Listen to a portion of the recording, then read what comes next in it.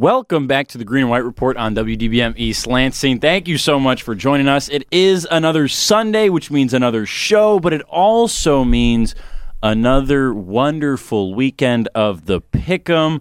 And with that, we're going to take a look at the current Pick'em standings. Matt Merrifield, dude. What a comeback. How about it? 8-5 2 weeks ago.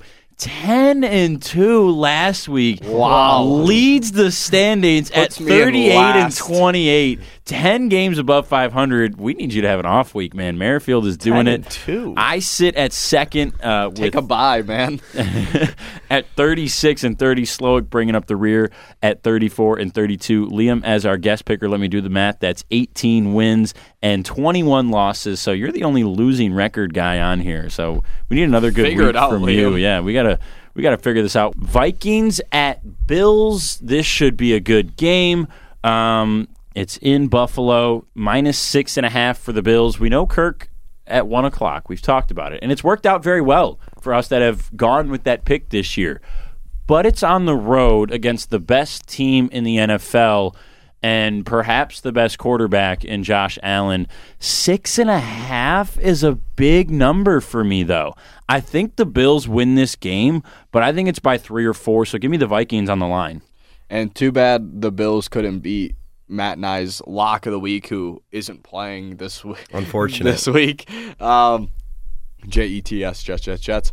I'm going to go Buffalo only if, and Allen's I believe playing. He is playing. He is playing today, which I'm very happy about because I have Bills money line in my parlay. I think Buffalo wins this one. I do think it's close, but I think Buffalo wins by 7. Slowick's taking the Bills now. The leader in the clubhouse, Matt Merrifield. 6.5 is a lot of points, and it's 1 o'clock on It's a a bunch Sunday. of points. It's a lot of points, and I'm going to take the Vikings to cover. The Bills did not look good last week. I mean, I think they'll bounce back and win, but Allen's not 100%. I know that. So, what kind of celebration does Kirk Cousins pull if they win this one? He went with the chains, then he went chains with no shirt. They're going to buff him up if they win this game. He went one chain, and then he went a couple chains, and then you got everyone's chain on and watches. Dude, and maybe the funniest soundbite of the whole year is Kirk talking about how powerful he felt when he put on a chain and how that made him feel emotionally as a Spartan human dog. being. It's hilarious. All that being said, Josh Allen's better. Bills are better. They're going to cover. Let's make some bets. It's time for the gambling corner here on the Green and White Report. If you have a gambling problem, call 1-800-270-7117 for free and confidential help. All right, into the picks this week. I'm going to start with some college hoops that we've got today at 4:30. A ranked matchup. Number 13, Maryland against number 7, Tennessee. I really like both of these teams. Maryland, man, they are good. They've got something brewing over there in College Park. Tennessee is favored by 6.5 in this game, though. Way too many points. I think Maryland might win this game, let alone cover the 6.5. Take the Terps at plus 6.5 at -104 odds. I think they're going to win this game.